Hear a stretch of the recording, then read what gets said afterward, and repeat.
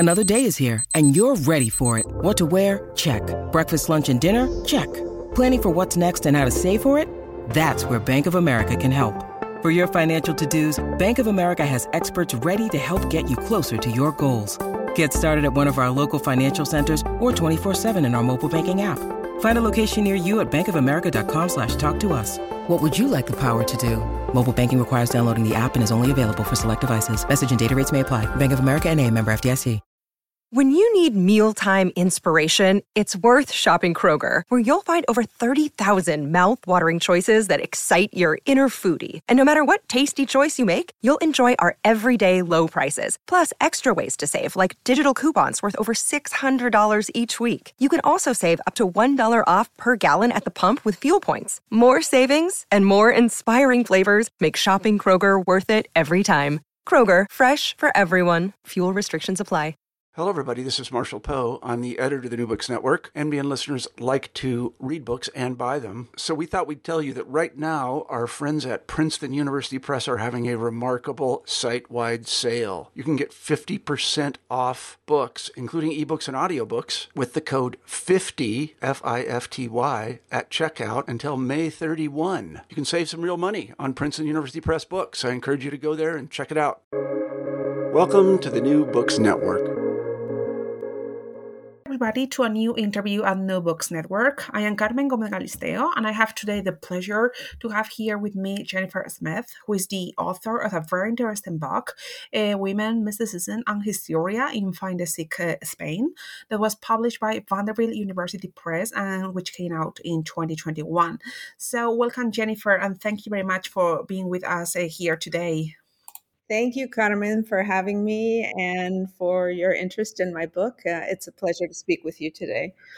It is all my pleasure, finally, to get to talk to the author, which is something that normally we don't do when we read a book. So it is wonderful. Thank you very much. So can you please tell our listeners what your book is about? So my book came from the question I had. So I guess maybe I should just say I'm a specialist in late 19th and early 20th century Spanish literature. And I was intrigued by the question of why there was so much concern with the question of female mysticism at this period in Spain. It's a concern in literary texts. It's a concern in medical texts. So that is sort of the question my book seeks to answer. And part of the answer to that question is that mystics still remained sort of a model of alternative paths of female existence.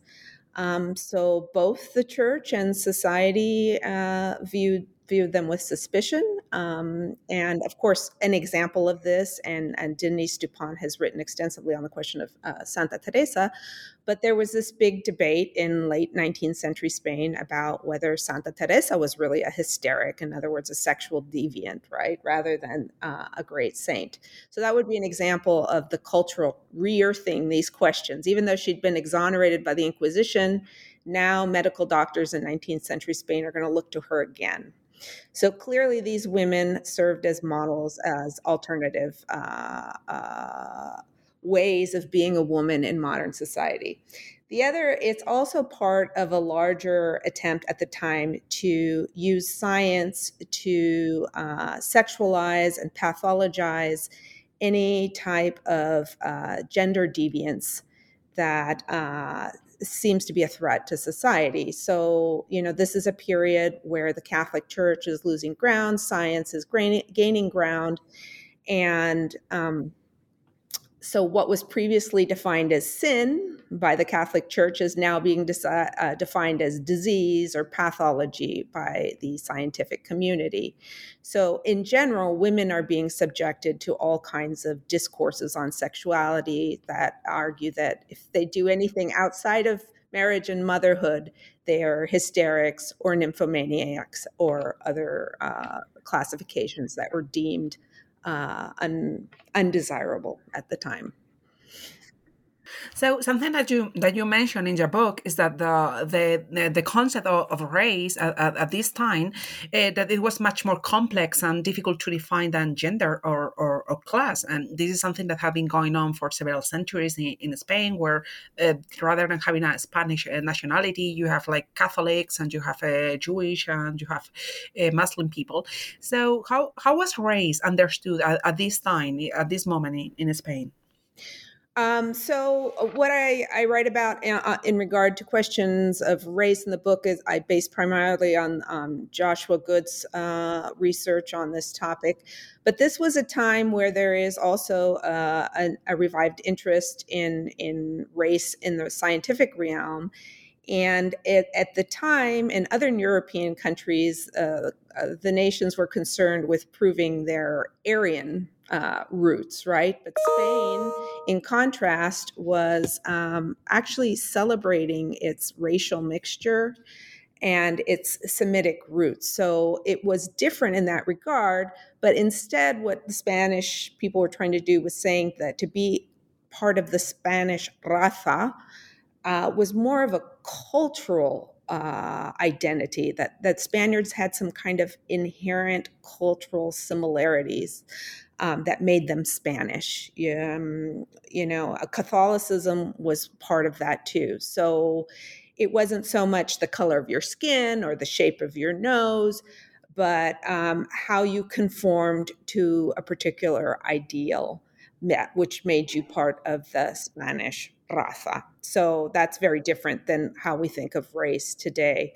However, there was a dark side to that too, because even though it seems much more inclusive, and in fact, part of the motivation for this new concept of race was to try to bring unity to a Spain that was indeed fractured by class and regionalism, to say we're all Spaniards by race. At the same time, anyone who fell outside of the Spanish ideal, again, because they were deviates or degenerates, were viewed as a threat to the Spanish race, as a potential pathogen that could weaken the Spanish body. So even though it seems like a much more inclusive concept, it had its dark side as well. Yeah, and definitely it was very, very important because just a few years later, with the civil war, the dictatorship, again, the idea of race, la raza, was given a new meaning. So this is part of an ongoing debate. So it was really interesting to see how race worked at the time, and so as Right. to see. I'm sorry to interrupt. Yeah, no, and it's interesting too, because there's a lot of research now about how, they believed that there was a red gene during the Spanish War, and they're discovering that, they were hoping to eradicate. Again, it's this idea that race is not just physical characteristics, but somehow to inborn beliefs or whatever. And there was this hope that they could eradicate, political ideologies genetically. Yeah. And in your work, you combine medical works on history and also literary works. Was it easy to combine both? Because at first, it looks to me that it has to be complicated. So actually, the time, the two discourses lend themselves to each other easily at the time, because naturalism, the father of naturalism, Émile Zola, defined the naturalist novel specifically as a scientific experiment. I mean, this has to do in part with the rise of science. So literature now wants to be science too. So these novels are already very much influenced by scientific rhetoric. But at the same time, with the new prominence of science, the general reading public is also reading quote unquote science, or if you want to say pseudoscience, in the form of hygiene manuals, particularly on questions of sexuality, which sometimes are written in very novelesque fashions. So you have two discourses that the reading public is familiar with, and both are really influencing each other and dialoguing with each other. So in some ways, it was a very natural combination. So there was this big interest about women and hysteria and what their role was. And do you think that these ideas that they were current at the time of women being inferior to men that we see in these novels that you analyze, do you think that they created tension in the country? Because at the time there was a female queen, and having a female monarch had only been achieved after changes in the legislation. There was also a war raging on because there were some who defended that it should be the queen's uncle as a male who should govern. So do you think that, how do you think everything work with these ideas about women, about hysteria, about mysticism, and then having a female monarch? Yeah, so that's an excellent question. So I opened the book in the introduction talking about Sor Patrocinio, who of course was a member of Isabel II's court, and her portrayal in the pornographic collection Borbones en Pelota. So I use it as an example of the way powerful religious women continued to be sexualized in order to discredit them. However, the actual protagonist of Borbones en Pelota is Isabel II, who appears in more of the pornographic watercolor images than Sor Patrocinio. And this was very much like what they did to Marie Antoinette. In other words, it's an attempt to discredit women by showing them essentially saying they're nymphomaniacs and sexual deviants. And because, of course, that always falls harder on women than it does on men. You can discredit men through sexual acts, but for women, it's a bigger discredit.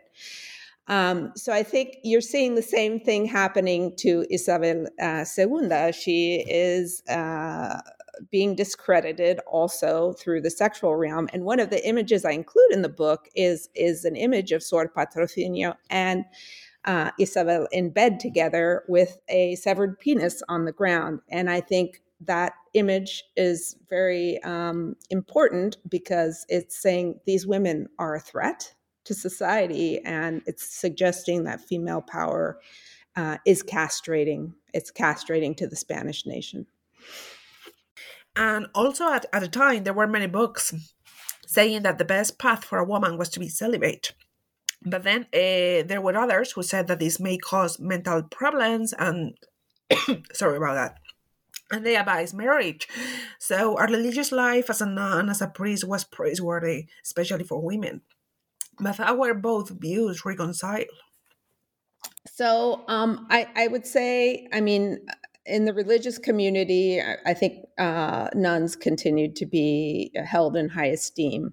But in the general, more secularized, I don't want to say secular because I don't think Spain was secular at all completely, but the more secular elements of society, I don't think it is reconciled. I think that, and that's the issue here, is this interest in discrediting all forms of religious expression in women, and particularly anything that involves celibacy. In other words, any role a woman assumes that doesn't involve procreation is bad for her. So there is this conflict here because it feels like an attack on the church. And there are other more mainstream hygienists like Felipe Monlau who do make exceptions for celibacy in the case, at least of priests. I can't remember nuns. So, I mean, I guess it depends on, the degree to which these doctors and scientists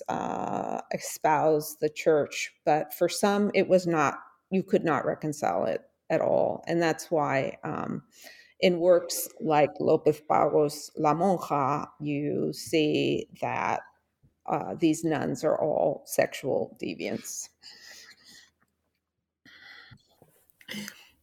And then, for instance, there was this writer to whom you devote a chapter, Emilia Pardo Bazán, and she was a woman, and she was a professional because she was a writer, and she was educated, and she was separated from her husband and engaging in affairs with other men. So how did she fit into society, in this society that the only path for women was to get married, but she was a writer? Do you think that she had more freedom than other women because of her profession or her social standing? Well, so I guess to the first question, I would say she didn't fit in. She was attacked all the time, constantly, subject to vitriol, harsh criticism, unfavorable caricatures.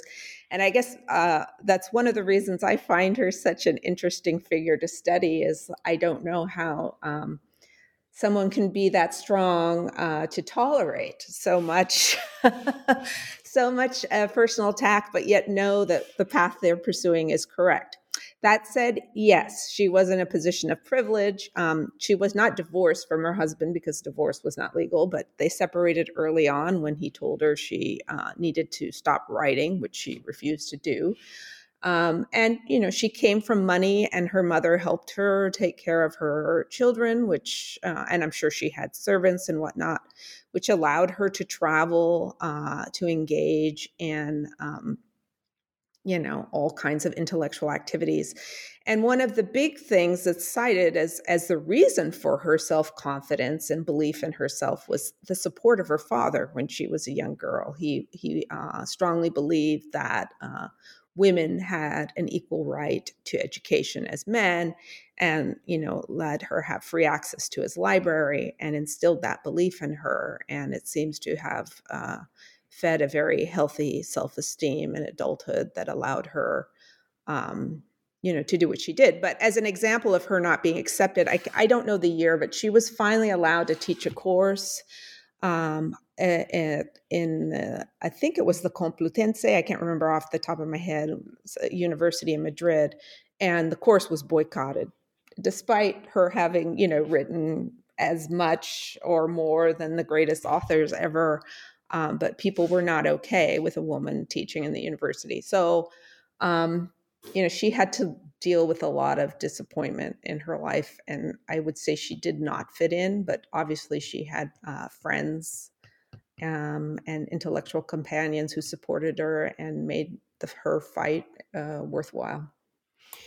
Yeah, and also, for instance, she was trying to get into the Real Academia Española, and she was rejected twice or three times. So even though even though she was also a well-known writer and everything, you were mentioning before Lope de Vago, and how are women in her novels different from the women in the novels by male authors like Lope de Vago or Leopoldo Alas Clarín? Because these authors offer a rather negative view of women and chastity and even nuns were very negatively portrayed by Lope de Vago. So how are the women in Pardo Bazan's novels and how are they different? Well, I mean, to give one concrete example between Alas and Pardo Bazan, who initially were friends but became enemies, not for the rest of their lives, pretty much. But in La Regenta, Alas creates, which is in my opinion, one of the best novels in the Spanish language. But he creates a protagonist that's very much in keeping with other 19th century novels. It's a woman who gives into adultery because she's unsatisfied with her marriage and bored with her life, and she pays a price for that. She's totally shunned by society. So she's a character that is very much like other protagonists, of this female protagonist like Ana Karenina, who throws herself under a train for committing adultery, or Madame Bovary, who kills herself by taking arsenic.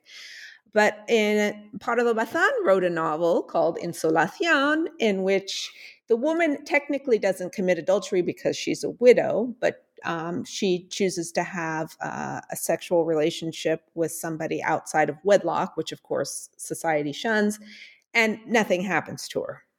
So a lot of people have read that novel as Pardo Bazan's answer to Alas on that question, that why shouldn't a woman be able to have a sexual relationship, particularly if they are not in a marriage? Why do they have to suffer some kind of horrible consequence, right?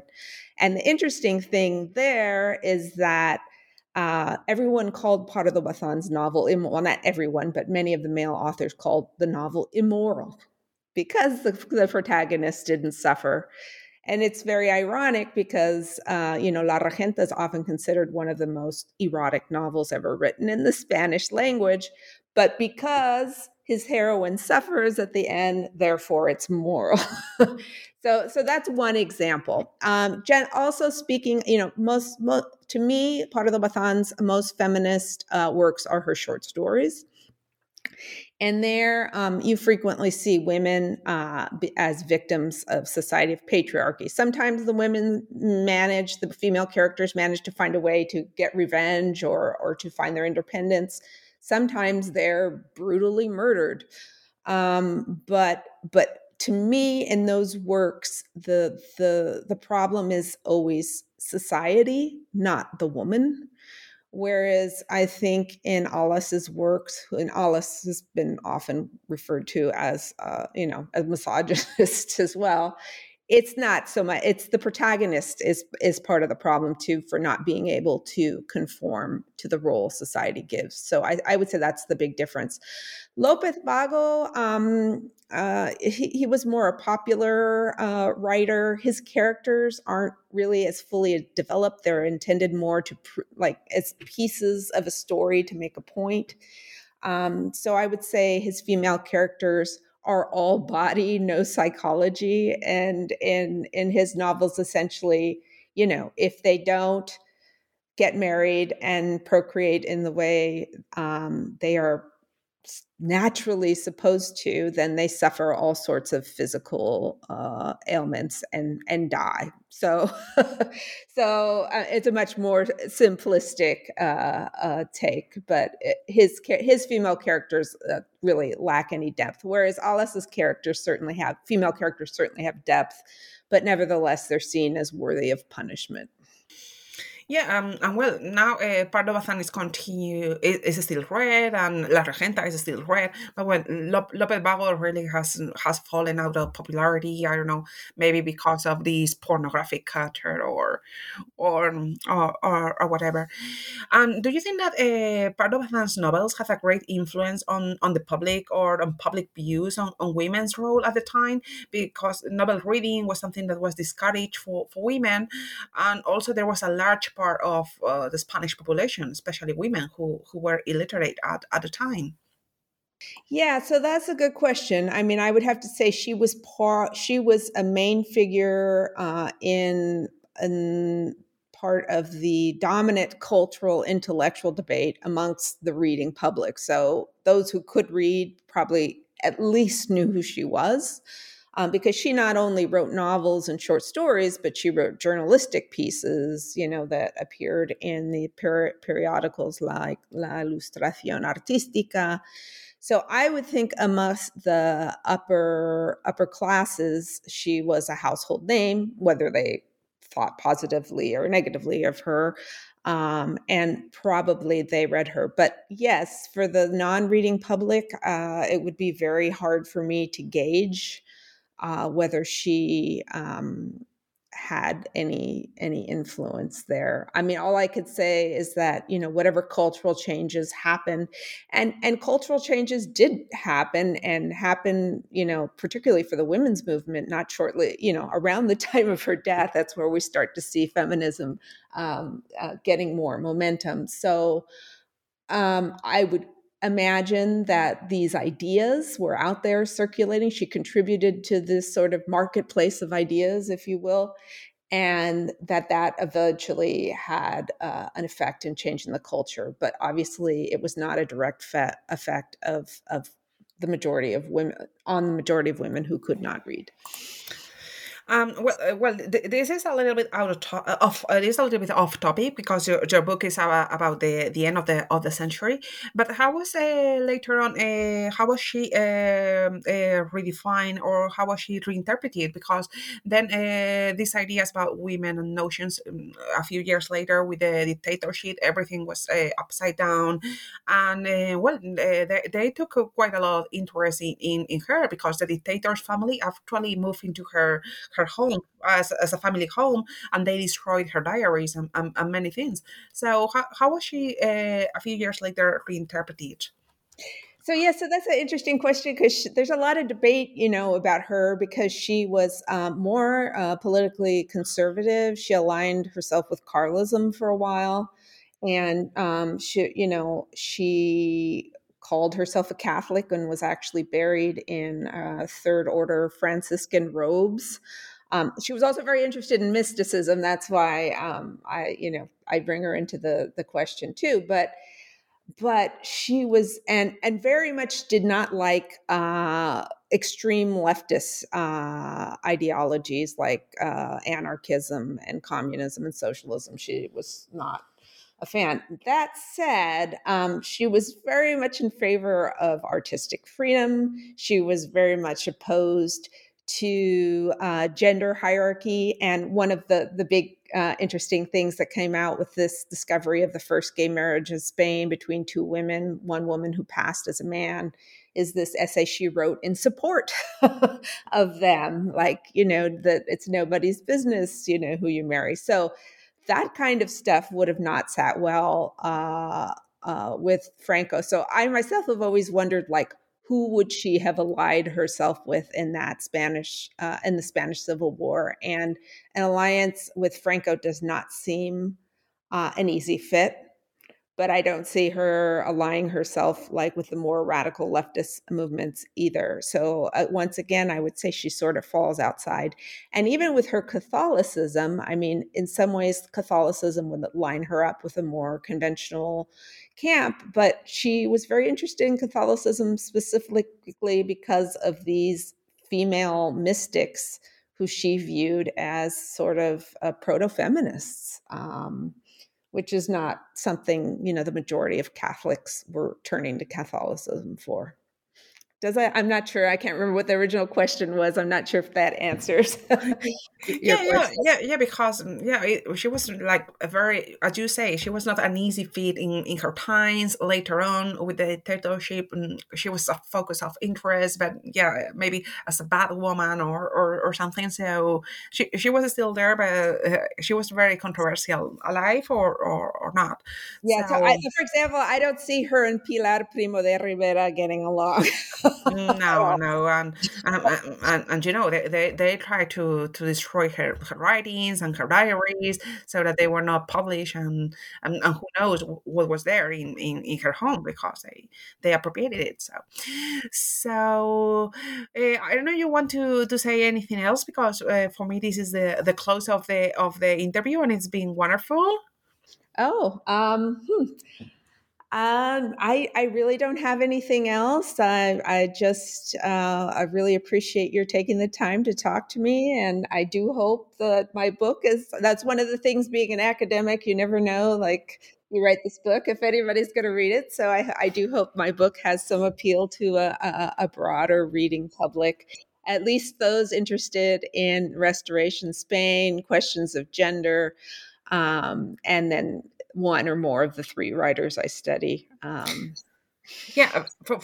me, it has been a pleasure because I enjoyed reading the book a lot, and then having the chance to talk to you, it has been wonderful because it's something that we don't usually do. So thank you very much, Jennifer, for being here to speak about women, mysticism, and hysteria in Find the Sick Spain, published by Vanderbilt University Press.